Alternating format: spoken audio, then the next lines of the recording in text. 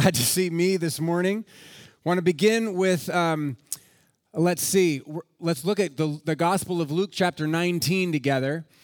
We still will hand out supplies for our kids ministry after this gathering outside the theater. There's a drive-by kind of drop-off for Promised Land supplies for our Emmaus kids, so that's still happening. It's really weird. Stay at home for church and then come to church after church for the goods, all right? Hey, let's look at Luke 19 to start this morning. This is beginning with verse 29. This is Luke's account of what happened to Jesus today about 2,000 years ago. Jesus sent two of his disciples, saying to them, "Go to the village ahead of you, and as you enter it, you will find a colt tied there, which no one has ever ridden. Untie it and bring it here. If anyone asks you, 'Why are you untying it?' say, 'The Lord needs it.'" Some people see in that some sort of a prearranged signal. And other people see in that little bit an example of just the sheer authority of the words of Christ. And this is what happens. Verse 32, those who were sent ahead went, and they found it just as he had told them. As they were untying the colt, its owners asked them, "Why are you untying the colt?" And they replied, "The Lord needs it." So they brought it to Jesus. They threw their cloaks on the colt. They put Jesus on it. As he went along, people spread their cloaks on the road. When he came near the place where the road goes down the Mount of Olives, the whole crowd of disciples began joyfully to praise God in loud voices for all the miracles they had seen. "Blessed is the King who comes in the name of the Lord," they said. "Peace in heaven and glory in the highest."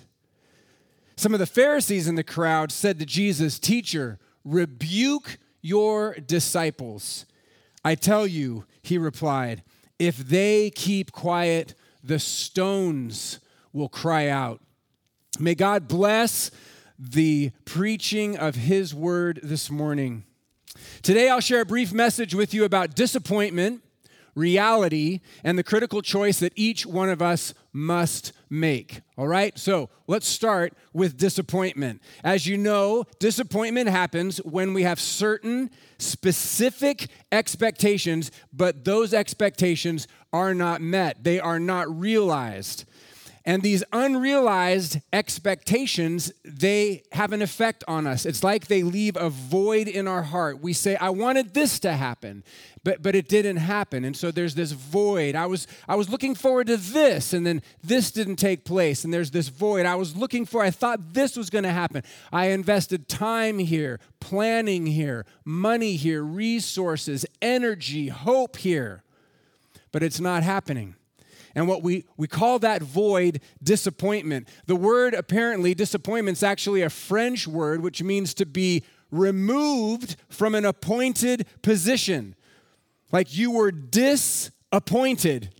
It might be sort of similar to what we mean when we say you were disinvited. Like I thought I was going to be in this experience. I thought this was going to be the role I would play on the team. I thought my spring would look like this. I thought it was going to kind of roll out like this, but it's all been taken away from me. Some of you were disinvited from your own high school or college graduation ceremonies this week. And there's a disappointment there, right? You prepared, you worked, you studied, you invested. People have purchased, and now it's canceled, and it's not going to happen anymore. And you feel disappointed. I imagine one of the most common experiences happening around the world today is disappointment. And we could get into comparing whose disappointment is more intense than somebody else's. That would totally miss the point. Most, if not all of us, feel disappointed in something this morning. And for each of us, that's a big deal. That matters. Almost every night in our family calendar right now, there's a baseball game in the calendar, and it's not happening. And we're disappointed about that. My boys worked hard. They tried out. They made teams. They earned positions. They're ready to play baseball, and it's canceled. It's not happening, and there's a disappointment associated with that. My daughter, like so many kids, was in her first year of college, away and on her own. Great friends, great classes, enjoying some of the best days of her life. Canceled. And there's deep disappointment associated with that. We have friends who started businesses at the beginning of March. They invested everything. They put years of hope and dream and design into a bit, and now it's not happening, and they're so disappointed. Weddings have been postponed. Meaningful family vacations are on hold. Now, of course, life includes disappointment. That's just part of regular life. It happens all of the time. It's just part of the way things go. And I also realize that there's a whole host of other kinds of tragedies associated with what we're all going through. But I wonder if in the craziness of all the last 3 weeks, as we've simply been trying to figure out how we're going to do life, have we processed our disappointments at all? Have we as parents provided that safe place to come and to be able to talk about this thing that we all were looking forward to experiencing, but now it's not happening? What about you? I want to invite you to take a minute to share with those that you're gathering with in your homes this morning and just complete this sentence. I'm disappointed about this. I was looking forward to this. I was expecting this. It's not happening. And I feel disappointment about this. Take a minute and go around your living room and give people a chance to just briefly answer that question. And if you're watching and participating in this time solo, then please send a message to somebody on staff here or to a friend and just articulate that. I'm disappointed about this.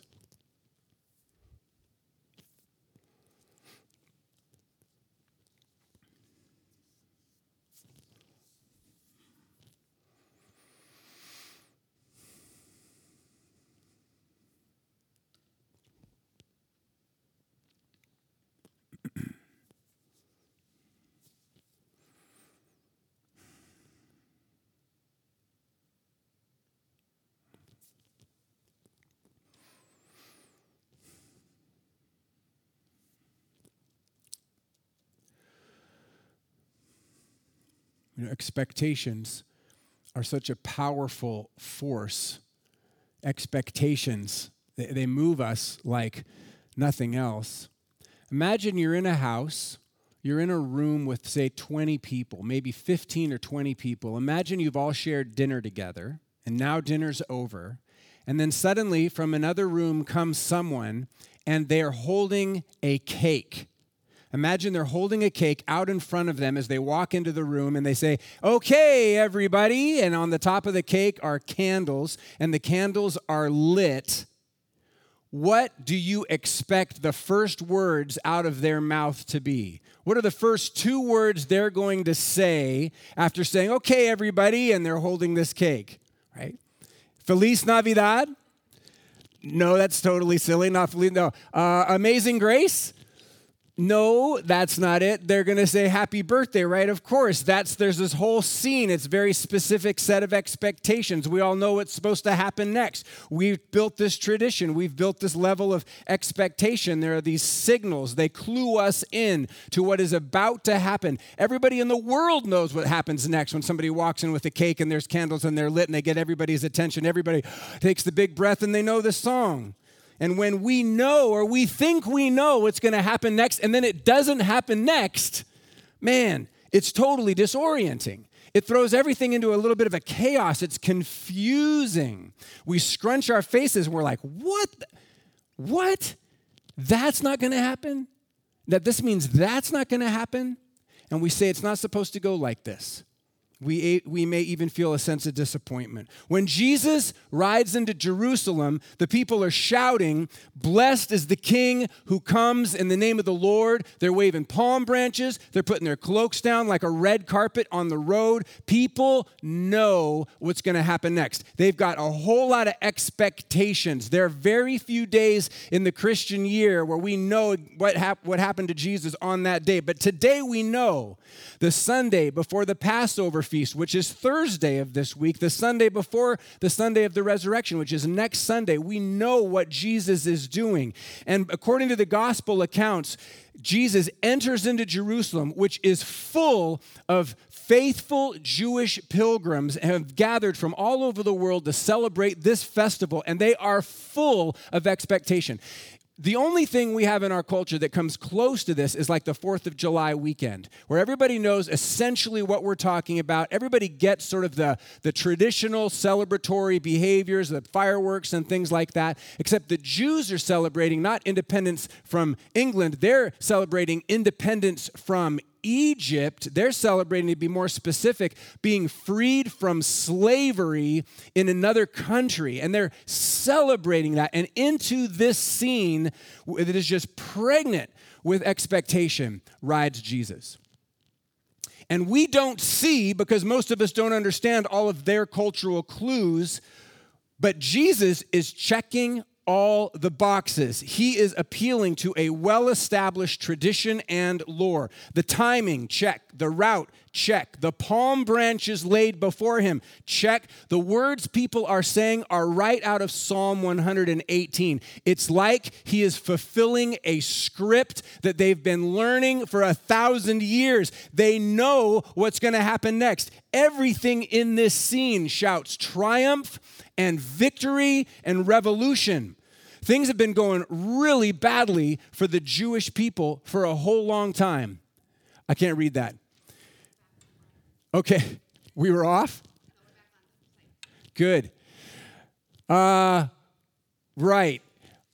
Going badly. That's what I was talking about. Things have been going badly for the Jews for a really long time.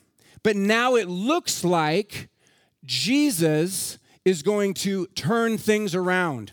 And even though this is a scene of celebration, if you've read this story before, you know that it ends in disappointment.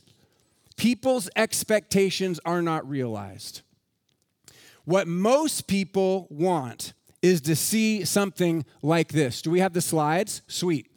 Jesus riding into Jerusalem like a conquering warrior, ready to reestablish the kingdom of David. He is going to throw down and free the Jewish people from this Egyptian-like oppression now being experienced in Rome. What most people want to see is something like this picture: Jesus riding into Jerusalem on a war horse. But he's not riding a war horse, is he? No, he's riding a tiny little donkey. And we're used to seeing pictures of Jesus riding on a donkey, so it doesn't look too weird to us. In fact, the paintings make it look sort of regal and peaceful. But it would have been super strange in that context. I can imagine people standing back watching the parade go by, the palm branches, the cloaks on the ground, all the cheering going, yeah, this is all, but what's with the donkey? Like, what? That's not what I expected to see. I expected something, but that is not what I expected to see. That is not what I wanted to see. Seeing Jesus on a donkey may have looked something like this, like seeing Jesus ride in on a little tiny bicycle or something. We would have been like, wait, it all works except that. What's he doing on the bike? That just looks, I'm feeling like a little disappointment may be coming on, because this is not what I expected to happen. All right. Secondly, let's talk about reality. Let's talk about the way it is. Let's talk about what's real. Let's talk about what's actually happening now. What's actually happening in this scene in the life of Jesus is this: he is triumphing. Okay? He is rolling in to battle. He's about to defeat sin and death once and for all. That's what's real. Jesus is riding into battle, but before the week is over, he's going to be all alone in this battle. The cheering crowds will change and will begin to call for their crucifixion. His faithful disciples will flee in fear. Why? Because Jesus didn't meet their expectations. Because this is not what we planned for. This is not what we've been hoping for. This is not what we came to Jerusalem to see. This is not what we want. And even in the midst of the triumphal entry, all the joy and the celebrating that we read about today, it's already beginning to turn, and Jesus begins to hear criticism. Here's what the Pharisees in the crowd say: "Teacher, rebuke your disciples." It's not supposed to look like this, Jesus. The Messiah is not supposed to be a carpenter's son, not supposed to be somebody who welcomed sinners and ate with people like that. This isn't the way the Messiah is supposed to roll into Jerusalem. This isn't the way sin's supposed to be defeated. So tell your disciples to stop talking. But here's what's actually happening. Despite the criticism, despite the way despite the way it looks, Jesus is rescuing the world. People just don't like the way he's doing it. Okay? Here's what's true. Jesus is the Lord. But people, they're not willing to accept it, not like this. So what do we do when reality is just too hard to accept, just too disappointing to embrace? We reject it. That's what we do. We reject it. We deny it. No. We discredit it. We call it fake. We dig in our heels. We say, nope, that's not going to happen to me. We try to fight against the reality that we don't want to accept. This is what we see the Pharisees doing in this story of Jesus' procession into Jerusalem. They have one line in the whole story, and their line is, Jesus, tell your disciples to shut up. In other words, they're calling you king, man. That is so off. They're claiming that you're the Messiah of God. They're celebrating you as the Son of God, the true Savior of the world. That is ridiculous, Jesus. That's heresy, Jesus. Tell them to be quiet. And the implication in the Pharisees' words is clearly you're not, Jesus. Clearly you're not what they're saying you are. So rebuke them, Jesus. Tell your disciples to be quiet. To which Jesus responds, I tell you, if they keep quiet, the stones will cry out. Now, what is Jesus saying? He's saying that he is the Messiah. He is the Son of the one true and living God. He will be praised. He will be worshiped. And if people will not do the worshiping, then the rocks will do the worshiping. Rocks, right? Not birds, rocks. Not the sound of rushing waters or the beautiful sound of wind through the tree. Rocks. In other words, the claim that Jesus is God is so true, so real, that it will be proclaimed throughout the universe by even the least likely of objects, even the most inanimate elements in creation, rocks. Jesus is the Lord. Jesus is the King of Kings. That's reality. That's the way it is. It doesn't matter if you like it or not, okay? It doesn't matter if it looks the way you expected it to look, if this spring is working out you hoped the way it would work out. Whether you agree or disagree with what Jesus is doing is totally irrelevant. It's the way it is. And by the way, Jesus is Lord, right?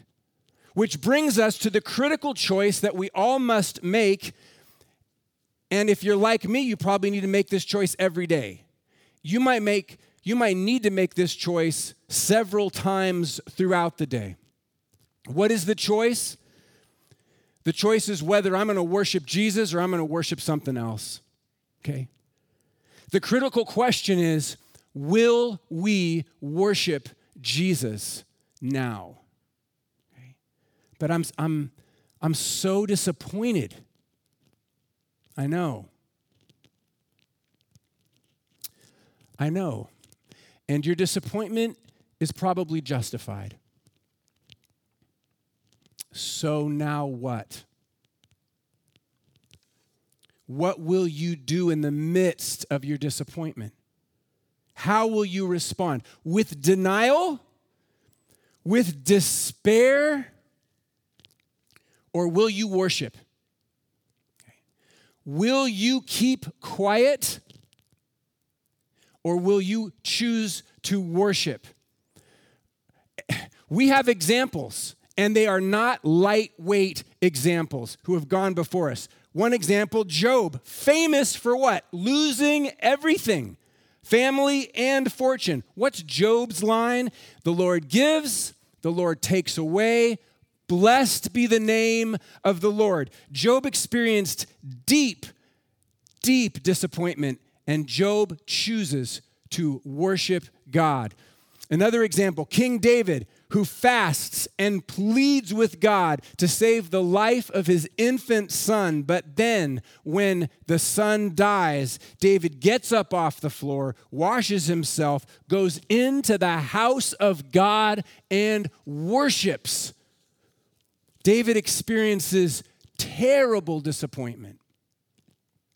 And David chooses to worship God. I don't know anybody who hoped the world would be paralyzed by a virus. I don't know anybody who didn't have some kind of plans or hope adjusted or canceled or isn't disappointed at some level in this season. I don't know anybody who feels like life is easier now than it was a month ago, or feels like it's more secure now than it was a month ago. So what will we do? Will we choose to respond to our unmet expectations, to our real disappointments, by worshiping God? And I'm not talking about false happiness, and I'm not talking about putting a smile on your face. I'm not talking about something saccharine and surface no, I'm talking about something way grittier than that. I'm talking about something way more practical and way more real life than that. We are talking about ultimate reality and whether or not we will align our lives with that. And to say, by God's grace, in the face of unmet expectations, in the face of real disappointment, I will worship God. I will not be overcome by my disappointment. I will not turn away from God in this time of pain. I will take my place in the choir. No rock, no other thing will replace me in the company of heaven, which will forever proclaim the reality that Jesus is Lord. The company of heaven, which is forever proclaiming the hymn, Holy, holy, holy is the Lord God Almighty, who was and is to come. Friends, this is reality, and we have a choice. And Jesus says, if you keep quiet, the stones are going to cry out. Friends, we're in a battle. And it's a very real battle, and it's going to get harder before it gets easier.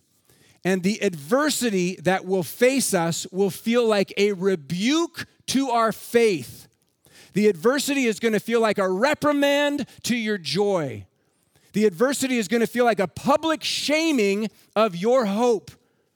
The temptation may be to just keep quiet. But if we keep quiet, the stones themselves will cry out. Why? Because Jesus is worthy of worship. He is worthy of our praise. And so may God give us the grace that we need in this challenging season to worship Him authentically, genuinely, with our whole hearts, depending on His love and mercy, but refusing to be silenced, refusing to give in to despair and the disappointment that says, you know what, you shouldn't have put your hope here in the first place, and instead offering our whole hearts to God in worship. Amen? Amen. Well, friends, may the peace of Christ be always with you. I invite you to take a minute with those that you're gathered with and give them a big hug and just extend the love and the peace of Christ with them. God bless you.